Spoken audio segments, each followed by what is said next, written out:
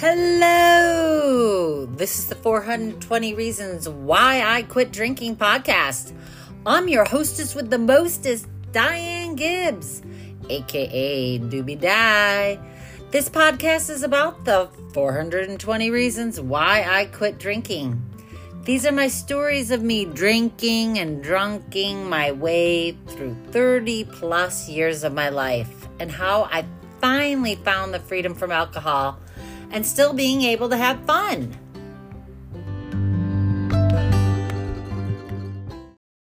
Hello, and welcome back to the 420 Reasons Why I Quit Drinking.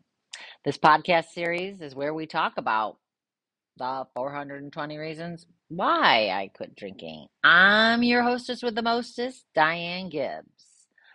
I happen to be traveling currently, and I'm visiting one of my all-time favorite places, Ludington, Michigan.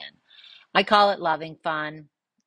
I come up and through the years, I lived here for 11 years. I came up here in the summers, and this place just is a very special place. I have family and special friends that I still come and hang out with, and I'm so glad and grateful for my friendships. So that inspired me to share today's episode, and we'll be talking about It's Who You Know. This all took place back in the early 2000s, and like I said, it took place in Ludington. It involved my brother, Gibber, and my awesome sister-in-law, Kristen, who happened to be a sheriff, a deputy sheriff. And we met up one night. They introduced me to some friends, and this was how I went out, like on and about, going out, being crazy.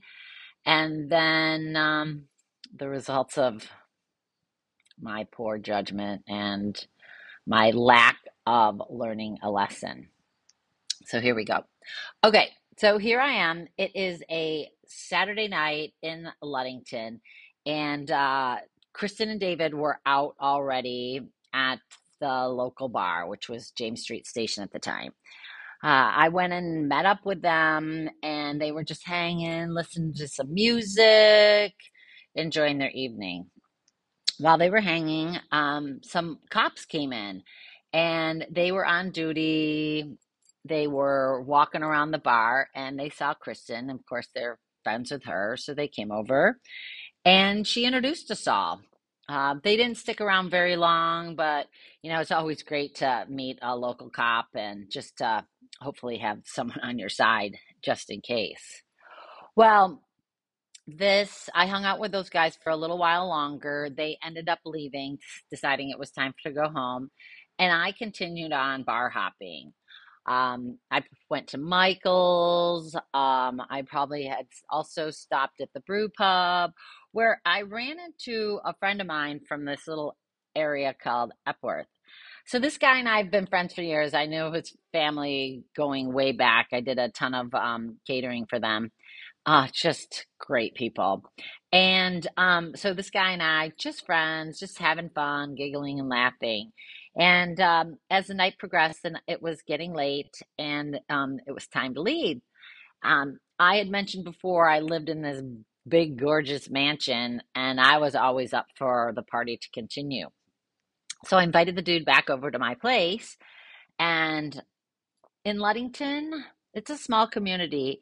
There is a taxi, but it's like there's one, and it's not necessarily easy to get to. And back in the 2000s, you're like Ubers and anything like that weren't so prevalent. And like I said, especially in Ludington.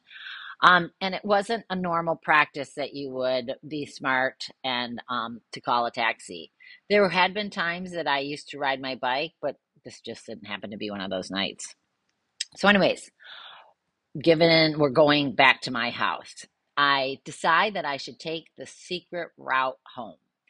I thought it was secret. It just didn't happen to go right down through Main Street and on Lakeshore Drive, but it went down the back street on Rath, and I'm cruising down the road, cross the main intersection, and I'm pretty close to getting to my house. As I'm turning left, all of a sudden, some lights came on behind me. And I looked over at my friend, horrified, scared to death, and knew this was big, big trouble. I said to him, buddy, I'm about to go to jail, and this is not a good situation that I've put myself in. I'm in big fucking trouble. And holy shit. So I get pulled over. And once again, I tell you, God was always watching over me. I'm so fortunate and lucky.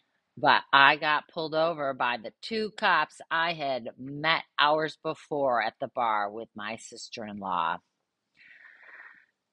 Jeez Louise. And they did not have to do this, but they realized I was intoxicated and they actually were going to give me a break. And wow, so lucky. I would have gone to jail. I would have had, tens of thousands of dollars in fines and all sorts of trouble. Losing my license. I can't even imagine how horrible it would have been. So these guys were so kind. They said, park your car here. We'll drop you and your friend off, in which they did. And so that was just, once again, thank God, thank goodness that those cops were so wonderful. So the next morning I wake up, foggy, dazed, confused, trying to put the pieces together and recollect the end of my evening, knowing something just wasn't sitting right with me. Then I get a phone call from my brother asking about my journey home and what had happened. As he said that, I just froze and went, oh my gosh, I remembered that holy shit, I had been pulled over. And oh my gosh, what were the results? And oh my gosh, what happened to my friend? Like, I couldn't even remember. I had remembered getting pulled over and talking to the cops and being thankful and grateful. I don't really remember them dropping me off so much. And wow, they my brother wasn't, of course, too pleased. He told me how lucky I was and just kind of gave me a nice stern brotherly boy, you're so lucky that this didn't turn into more. And I was so ashamed. I realized that my car had been left at the scene of the crime, but it wasn't, well, I where I'd left it, just up probably about 3 blocks from my house, not too far. So I went over there and picked up my car shamefully and drove it home. And I just was so fortunate. I continue to look at these situations and so interesting. The risks that I took. I continue to take risks. Those that drinking just clouded my judgment. It was just, I didn't seem to learn a lesson. I had gotten into big trouble before. I've mentioned I've had been pulled over for drunk driving. And it just doesn't seem to resonate with me. Why didn't it scare me to death? Why would I even ever get behind the wheel? I was always putting myself in jeopardy when I drank and had, oh, well, actually, when I decided to drive out for the evening, I knew that I was putting myself in jeopardy. I was afraid not to have a car at my house And I would more than half the times drive my car home thinking I'm going to be okay taking my secret route. And tonight wasn't the case. My secret route didn't help. My secret route, I got pulled over. It was through God's grace that these cops had been introduced to me earlier in the evening so that they actually knew my sister-in-law, so I got a break and I am grateful. Have you guys ever had a situation like this? Have you ever gotten pulled over and gotten that courtesy ride home? I don't ever want to be put in that situation again. I'm grateful that nothing bad happened. I'm grateful that my friend and I were able to get home safely. I'm grateful that I didn't get into any kind of car accident and hurt anybody.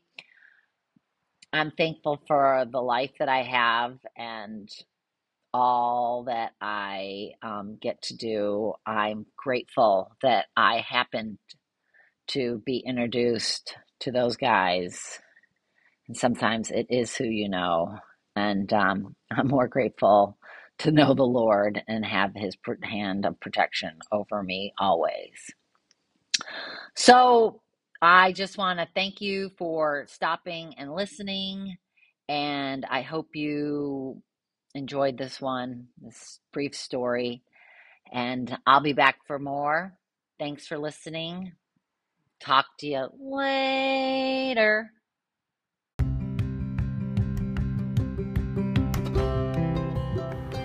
So thanks again for stopping by, being here and listening. This is just another one of the reasons why I needed to quit drinking. You can find me and the 420 Reasons Why I Quit Drinking podcast on Spotify, Apple, and Anchor. Please do me a favor, make sure you subscribe. I'd greatly appreciate it if you would leave me a review and even share with a friend. Thanks again. We'll talk soon. This is Diane Gibbs and the 420 Reasons Why I Quit Drinking podcast. Until next time, later.